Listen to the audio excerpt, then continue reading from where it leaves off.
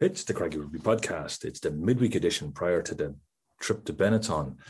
On Zoom tonight, I've got William Davis and Danny Deegan. Hi, guys. Good evening, Alan. How are things, guys? Okay, William, who were you Zooming with yesterday? Because we're recording this on Tuesday, but we actually had the press conference on Monday because the game is on Friday. Oh, yeah. Who are you chatting to? Yeah, we had for the first time Oisín Dowling, and for the first time this season we had Pete Wilkins doing the coach role. What's the mood this morning? That was an important win on Saturday night. Yeah. Good mood this morning. Everyone's delighted to get the win. It was a very good Cardiff side. Had to grind them out, but we're all delighted to get the win now. It's good to get a few on the bounce now. You had a long run into the start to your season. You came with an injury which you were rehabbing. You've been, that was a slow process, and you've come through that now. Can you give us an idea how that went for you? Because this is the first time we've spoken to you since you came to Connacht. Yeah, it's obviously frustrating coming into a new environment, being injured and stuff. You kind of feel like you're on the outside a small bit and stuff, kind of trying to meet new people and get integrated into the squad a bit and stuff. So from that point of view, it was a bit difficult. But like with the physios, Dave Hanley's, he got me back right, and I'm just delighted to be back now playing again. Body feels good, so yeah, really happy with it. And looking forward to Friday night in Benetton. How hard is it to disregard the fact they haven't won a game all season, and they haven't really been playing particularly well, and they're probably going to have most of their team off on Italian duty? So how do you park that? Because this has banana skin written all over it if you don't get the setup right here. Yeah, I think you're kind of putting yourself in a dangerous place if you start thinking like that, like they haven't won games and stuff. You kind of need to always be mentally switched on, because in Pro 14, like, anyone can beat anyone we've seen over the years and stuff like that. And these things happen where people put out big performances and stuff like this. So you just kind of have to stay focused the whole time and just not switch off and prepare like you would for any other big game, any other week. What's the overriding feeling from Saturday evening? Because that was a must-win game, and it had its squeaky moments, but it's a good win in the end. It was a good win in the end, and as you alluded to there, it was hugely important for us on a number of different levels. Obviously, the points in terms of our push to stay in connection at the top of the conference and the top of the competition, that was important. Cardiff being chasing our tails there for a while to put a bit of distance between us and them was very important.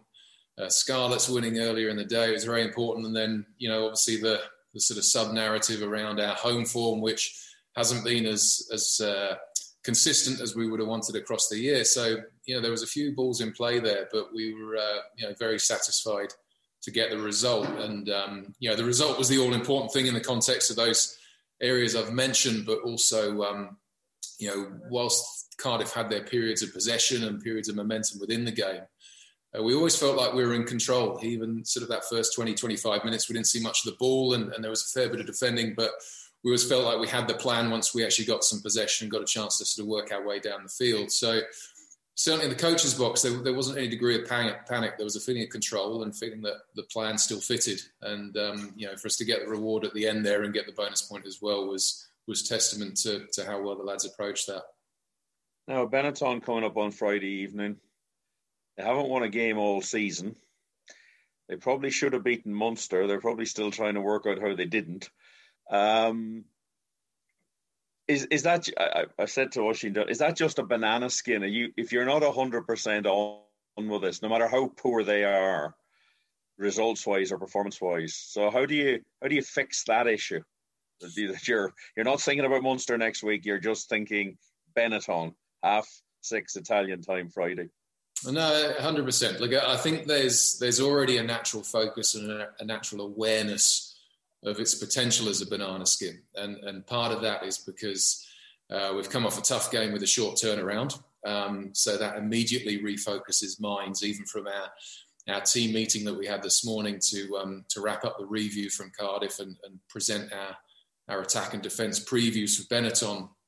We're already referencing the shortness of the turnaround and the importance to be efficient with our meeting times and our training times and to make sure we're using every moment to prepare ourselves. So I think that short turnaround in a strange way actually helps focus minds really early in the week. There's also the fact that any away game in Italy, the general narrative is that they're games that we should be winning. And at the same time, whether it's Benetton or Zebre, they're attacking teams that if the game gets loose, they can certainly punish you. And statistically speaking, as you said, the wins and losses haven't been great for Benetton this year, but statistically speaking, there's games there where if you just looked at the numbers, they should have won them. They did enough to win them. And really the consistent thing that's actually been hurting them this season is the amount of turnovers they've conceded. So it's not that they're not creating opportunities. It's not that they're not getting run meters. They generate a lot of kick meters with a long kicking game.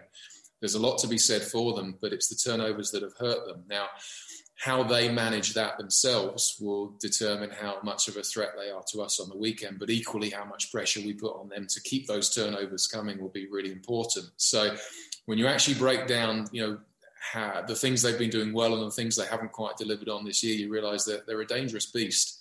And as you said, there's games there that on many other occasions they would have won, be it a last minute, something out of the bag from, an opposition player or just them conceding one of those crucial turnovers. So there's enough there to be focused about in our preparation, and certainly enough for us to not take this fixture lightly. And the momentum we've now generated coming out of that Cardiff result in terms of the win itself, but also the conference standings, it'd be criminal not to build on that now. And so the group's already pretty focused at this stage of the week. There's no time to be lost in that respect. Peter, in a sense, though, you were the last game of the previous round on Saturday evening. You're the first game of the current round of reasonably at a fairly early time on Friday. How condensed does that make this week in the sense that you're travelling on Thursday as well? So you effectively have 3 days. Do you focus? Does it become very much Benetton focused, or can you sort of pick up any small problems that happened on the weekend that you spotted?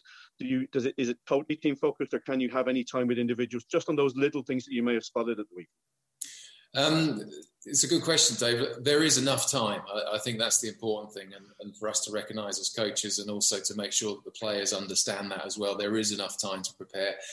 In the normal flow of our week on a Monday, we're probably partly looking back at remedial work from the game just gone and partly installing the game plan for the following game. So our Monday, today's session doesn't change particularly from what it would normally be in a regular week.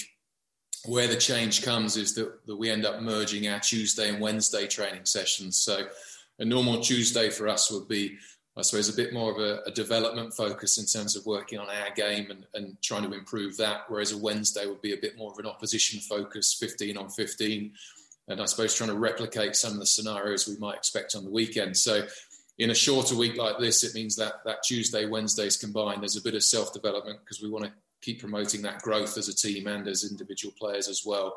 But you're also putting in there the Benetton content in terms of, defending some of the opposition plays that we've researched in our scout, and also trying to execute our game plan and our plays that we want to put in. So Tuesday becomes a bigger day and an important day for us, but there still is enough time as long as you're using that space around training sessions as well. So part of our talk to the players this morning was about how they're using their individual skills time, whether that's on the AstroTurf here out the back or whether that's post-session when they're doing their extras, how they're using their review time.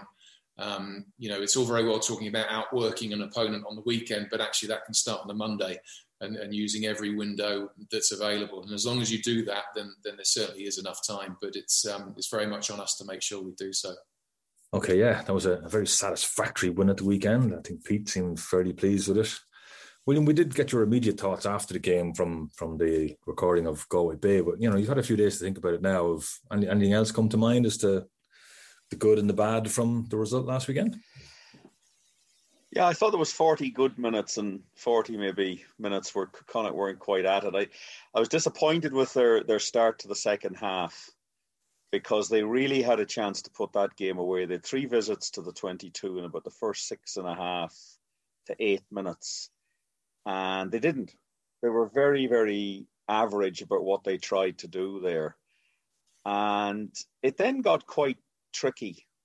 Cardiff got back to within 3 points in this game when Domachowski scored.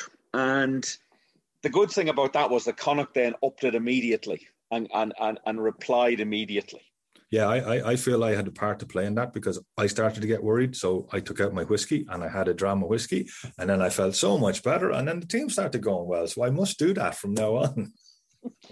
Unfortunately, when you're on air, you can't do that. But I think that was a good sign. The 2 first half tries were excellent. So overall, it was 5 good points well earned, and they needed that. And now they have to follow up with this game against Benetton, of which has a prize.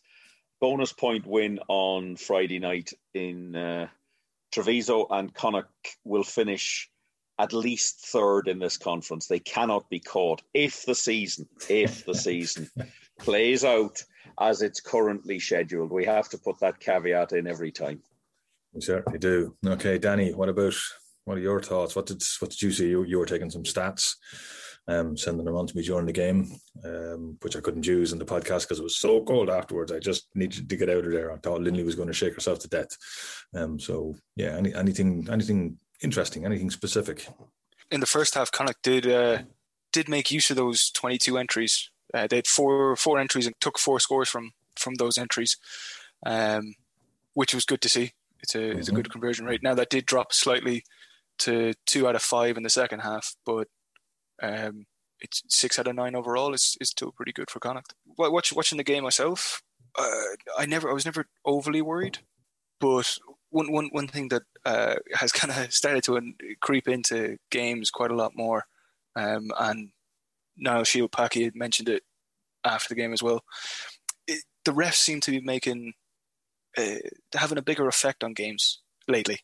I know a lot of Cardiff fans were very unhappy with the way Andrew Brace refed the game, especially for that second last try, saying that the line-out was crooked. But then again, there was a forward pass that in the build-up to their try. What I would like to know is why aren't TMOs getting more involved? Like that forward pass was so blatantly obvious. The guys on TG Carr were hammering the ref for about 10 minutes afterwards. Yeah, it looked forward. I think Tom Brady would have been pleased with it. It was such a good forward pass. But yeah, I suppose I don't like hammering the refs too much. Yes, they make mistakes, but I would be on the view that the TMO is the one you really want to hammer there. There's an awful lot going on the field. I can see where people were annoyed, but you don't like hammering the refs too much. No, I don't want to hammer the refs, but when it's clear and obvious, you would like to see it be actioned on, because it completely changed the game. If that's a forward pass, Cardiff don't score, it's a different start to the game.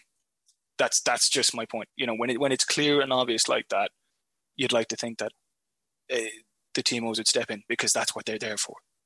Yeah, the TMO issue is there all the time as to what their role is and how they can intervene and what you do. Because rugby is a game of phase play, I can't understand why they just can't go back and look at it and say to the referee, I'm looking at something. But it is an issue because you see it when the TV audience can see a blatant mistake like that. It does bring into question the system. It's why reviews were eventually brought into high-level cricket. But at some stage, the protocols might have to change on this, and better link of communication, but be very aware that if you slow the game down any further, it might come to a standstill. Yeah, I totally understand that. The one thing I would be looking at is that even you see it during the Six Nations, that you do have the TMO talking to the ref, and you can hear him coming in saying, there's something I didn't like, I'm going to go back and check that. And the ref will say, okay, yeah, and keep the game playing. That's all I'm looking for at our level as well. We're told that does happen at our level, but we sometimes we don't hear it. Yeah. Because it's a different feed. The TMO is part of the the match officiating panel. Hmm. And he's a human being other than like VAR in the Premier League, which is an utter shambles. Don't ever let anything like that happen in rugby where they start drawing lines and boxes. But it's something they have to consider because it's still an issue. If the TV audience are sitting at home going, well, I know that's wrong, and the crowd in the ground aren't sure, it's a tricky one. I know we haven't got crowds at the moment, but we will sometime. We will indeed. And talking of crowds and needing crowds, Six Nations is back this weekend, and that's a competition that definitely needs crowds because that's where the money comes from for professional rugby right across Northern Europe and probably around the world. Is these big international games, and Ireland have a big challenge against Italy, but they haven't made any interesting changes to their squad as of yet, unfortunately. No, they haven't. I'm not surprised. I thought they'd go again. It's a high pressure game because they have to win this and they're expected to win it. Italy haven't won a game since 2015 in the Six Nations. And I don't really see them winning on Saturday. If they do, then there are going to be major problems. I suspect if Ireland maybe had won one or both of their opening games, they might have been more prepared to make a change. But now it's about digging out a result over there. And we'll have to see who is selected and see what sort of game it is. I would say very similar to what Connacht are up against. And Italy are a far better side than Benetton will be on Friday night. Let's see Ireland try to beat them with a bit of skill. I don't get into an arm wrestle with them. Try to actually back yourself to play a bit of rugby. Whether that happens, I don't know. But that's what I would like to see. But I suspect it'll be grind away for 60 to 65 minutes and then hopefully run in a couple of scores. That would be the norm. It's very much what England did, and France did take them on with skill in the first round, and Italy replied with a lot of skill in that game. They just didn't have enough ball and enough presence to get it done. So it'll be an interesting one. It's a fascinating challenge, but the real game on Saturday is England against Wales. The betting has already started of which English player will get sent off. Somebody suggested on a WhatsApp group last night to me that England should just volunteer to play with 14, just take somebody out before the game starts. Obviously, Scotland and France on Saturday has got COVID hanging over it. I don't know what happened, but I will make this observation. France are casting around as to where they caught COVID. It has been suggested that they caught it in Ireland. That's kind of irrelevant. It's how you manage it. And absolutely. With now 8 players and 4 coaches, suggests they weren't following their own protocols. Enough of that. One more thing before we get back to our actually, no, 2 more things before we get back to the Pro 14. The Lions, well, I suppose they are related. The Lions and the Rainbow Cup. Are we going to get a Lions tour of the UK? Or are we going to get a Lions tour of Australia? Are the Lions going to South Africa? Crikey, what is happening with the Lions? They keep putting off the dates. Yeah, it's next month now. I don't think they're going to Australia. I don't think they're going to South Africa. I think they will be coming. South Africa will be coming up here. Play 3 test matches, 1 in Cardiff, 1 in London. And I think they hope Dublin because the other option is go to Murrayfield. Murrayfield is bigger than the Aviva. And it'll all depend on the crowd issues. Look, we've just had our COVID plan announced tonight on Taoiseach. Boris Johnson has a different plan in Britain. He's saying it's all over by June the 21st and the crowds will be back and who knows. So I think they'll make a decision to bring them up here. The bottom line is this. South Africa won the World Cup in October 2019.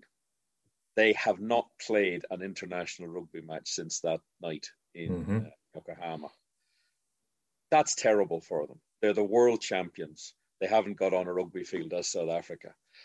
England have had 2 Six Nations in the middle of the second one, where they beat in the final. Similarly, Wales, New Zealand have only had 6 games. So if you look at the 4 semi-finalists, but to be the winners and not play any rugby must be disheartening and frustrating. So I think that'll be the agreed solution. There's also a theory around that the UK government might be asked to indemnify the Lions for the costs of this. Whether that'll happen or not, I don't know. I'm not that keen on it, I have to say. In this scenario, I'd be much more interested in watching the Jaguares joining the Pro 18, because if we have the Pro 16 with the 4 South Africans, if the Jaguares come in and they play in Bilbao as they're talking about, then we might even see the Cheetahs and we could talk to Morgan Peak again about what's happening down in Bloemfontein. But what do you think about that, Danny?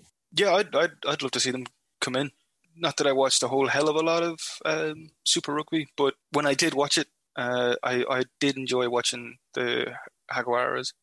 I also love their kits. Their kits were awesome. So yes, they did have the best kits in club rugby in the world. They were always awesome. Yeah. What do you reckon, William? Trip to Bilbao. There's a nice long ferry, I believe.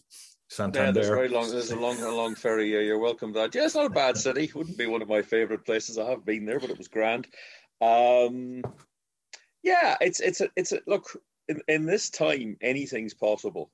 But this is a long way off. This is their problem. They need a fast solution. We haven't even got the South African teams in yet. It's for the future. It's probably tied up with a lot of things. This Rainbow Cup continues to bobble around. The more you look at what was announced here this evening, that's not going to happen. I just cannot see a fix for this. So it's how do they end the season as they've planned? Mm-hmm. Or do they go back and play a full 22-game Pro 14 season and finish it out the way that was initially planned? The Rainbow Cup, it's unless they produce some magical idea, it's not going to happen. Okay, so we'll come to the last section of our podcast where we preview the Benetton game. The Connacht team were training in pretty awful weather today, it has to be said, but looking at the forecast for Treviso, they're going to have on Thursday, I think they're travelling on Thursday, and it's going to be 19 degrees and sunny, and then on Friday they're kicking off at 5:30 Irish time, and it's going to be 16 or 17 degrees and sunny. So lucky them, I suppose. And they seemed... I'm thrilled for them. That's just cheered me up enormously, Alan. Well, at least we'll be able to watch them, and we'll be commentating over in TG Cahir. Okay, before we get William's thoughts on this, Danny, throw some stats to this there. Connacht have won the last 6 matches playing against Benetton, having scored a minimum of 22 points, and the most points they've conceded was 19 in any of those games. So it's looking good for Connacht for this weekend. How many players are Benetton missing to the Italian national team, who of course are playing Ireland the following day? 16 players are in the national squad that play for Benetton. And from what I can see, there's also 7 other players that are injured that are not available for Benetton or Italy. Right. So our chances of getting our second ever try bonus point in Treviso appear to have improved somewhat, William. Well, I think they haven't won a game all season, so it's one. Look, it's just. I think I sent a WhatsApp road yesterday. It's like the banana skin joke in Tom and Jerry. That's what it is. It's just this huge banana skin. They're so aware of it. I thought Pete Wilkins was very good yesterday. He didn't really want to talk Benetton up. How can you talk up a team that's lost 11 out of 11 with 5 bonus points? And with the exception maybe of the game against Munster, which they should have won. We'll come back to that in a second. They have been pretty poor all season. Kieran Crowley's leaving at the end of the season, going to be a year early on his contract, has done a really good job there. Look, they must be sick of Munster. The time that we lost in Belfast in that quarter-final, semi-final playoff, that afternoon in Thomond Park, they were 60 seconds away from beating Munster, and they gave away one of the most stupid penalties I think I've ever seen. I'm really surprised that, I don't know who the Benetton player was, I'm really surprised one of his teammates didn't clock him because he looked so shocked. But what he did was so stupid. He just went in and put his hands on the Munster puck. I mean, but they had them. And then a couple of weeks ago, Munster went down there and they were 2 points down, and we were in the 80th minute, and they gave away another stupid penalty in the Munster 22. Munster hoofed it up the field, and JJ Hanrahan dropped the goal. And Munster, I think that night, tried to beat Benetton by getting into an arm wrestle. I'm going to say exactly what I said about Ireland. I would like to see Connacht go down there and back their skills and beat them that way. I think that's the way you beat a side like that hasn't won a game. Don't bring them into this game at all. They kick a lot, and they also try, when they have ball in hand, a lot of offloads, which is grand. But if you close that down, they're inclined on second or third or fifth phase, they give away a penalty. Yeah. So yeah. Connacht's job is keep it tight, but when you get the chance, expand this game, use your skills. Show Absolutely. some of the skills they showed against Cardiff. The handling skills, the tip pass, run good lines, and they should get this job done. But they still recognise that it's a banana skin. It's just, has that look. You talk about offloads. They are first in the league with offloads. They are first in the championship on offloads with 93 offloads so far this season. But is that desperation? I was going to say that's matched. That's matched by the fact that they've got the worst defence in the league. Well, the other thing that I noticed is that Connacht have nearly scored double the tries that Benetton have scored so far this season. Connacht have 41 tries and Benetton only have 23. That's a key one. But the other thing was, when we beat them here in early December, that game got very loose. So that sort of, they didn't really get into it. But if you keep it tight, they don't create much. They work off mistakes, but if you give them little errors, stupid penalties, they move it down the pitch. It's very obvious stuff, but it's just everybody needs to be on the same wavelength and the same plan. And Connacht might make a few changes this week. There's a few players there need some game time now that have, that's okay. I'll tell you what, something we don't normally do. Let's try and predict the team. Go on, William. You can go first. Give us our fullback from fullback in. All right, fullback. I think John Porch needs a bit of a rest, so I'm going to put Tiernan O'Halloran at fullback. I definitely will have Alex Wooten because he's just scoring tries for fun, and I think when a player's in that much form, you keep him. My other winger, Peter Sullivan, might get another run. I think. Matt Healy's another possibility and it'll be the two wingers from last weekend. The centre a bit thin at the minute because Bundy's gone back to Ireland. Yeah. Peter Robb is injured. Sammy Arnold is injured. So I'm going to throw out Daly will be there, and possibility maybe Conor Fitzgerald. He did move there for the Eagles in the second half of that game against Munster 2 weeks ago that we were at. Right. Interesting. I would have Jack Carty. I would leave Jack Carty at 10. Yeah. And I'm only putting Kieran Marmion at 9 because I think that's the way they've been going all season. They've been swapping that position. Yeah. Yeah, that's a fairly solid team. Yeah, and I think absolutely. That's what they'll do again. But that would be my surmise. And I haven't really made a lot of changes there. I haven't just said that there's maybe Danny can throw up a few new ones in the forwards. Yeah, I'm kind of looking at it's like I think Dennis might need a break. I know Duggan started last week, but was he carrying a knock? So I'm thinking more either Duggan or McAllister at loosehead. Delahunt because that's the last time Paddy McAllister even started a game for us. Holy cow! It's the Scarlets. The loss to the Scarlets. He really got injured. So he got his hand injured after that. Yeah. So but he did play for the Eagles as well. He did, and he was very good too. If I remember, he was showed a lot of leadership out there. Sorry, go on, Dan. Yeah, two or hooker, Delahunt. Three, I think Beelum, just purely. Benetton have an issue at scrum time. They've given quite a number of penalties away at scrum time. They've given away 18. Okay. They've conceded 29 penalties at scrum time. So I think we'll go with a bit of an experienced front row. Okay. In the second row, with Ulton gone and Rue injured, I think Dowling might get a bit of a call-up because he's done well in his last two cameos, and Thornbury beside him.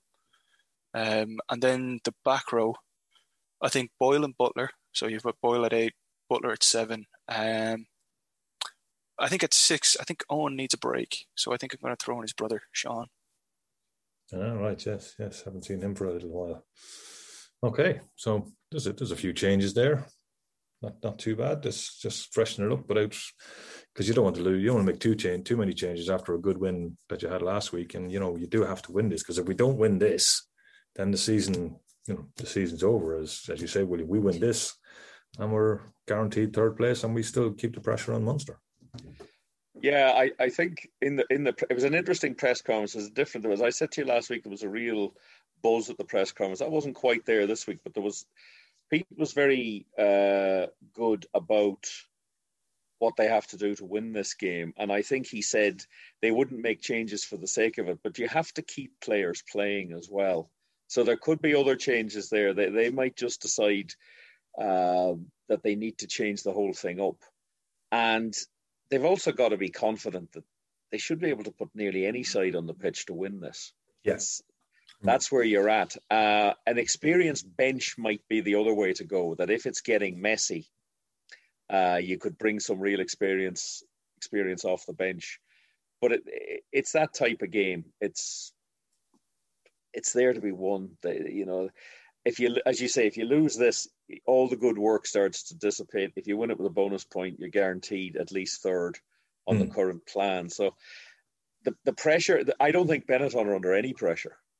No. I don't think anything's expected. No. The pressure's on Connacht and how they manage it, and how they want to see their decision making, and how clinical they can be. But if they play, Benetton have got a couple of new. I know, they've announced that Kieran Crowley's leaving, but there's some new coaches in. Is it Gustard? Is it Paul Gustard? He's a pretty high profile coach that they've brought in. He was the head coach at Harlequins up to a few weeks ago.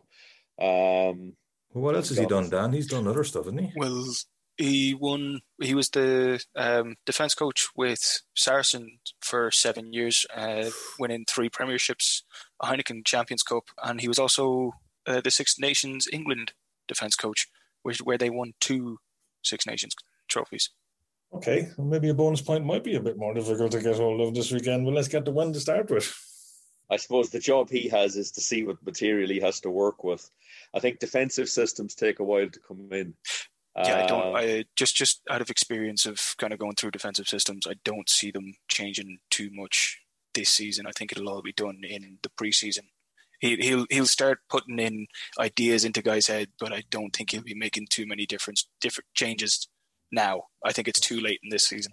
Yeah, especially where they are. I look, next season for them is maybe next season is make or break for Italian rugby. I don't know. I don't think they can keep not winning Six Nations games and everybody just sitting saying this is great, it's lovely, we all love our trip to Rome. And I think the same applies to those 2 teams in the Pro 14. They have to start showing something really solid. So his decision, and the head coach is changing as well, Alan.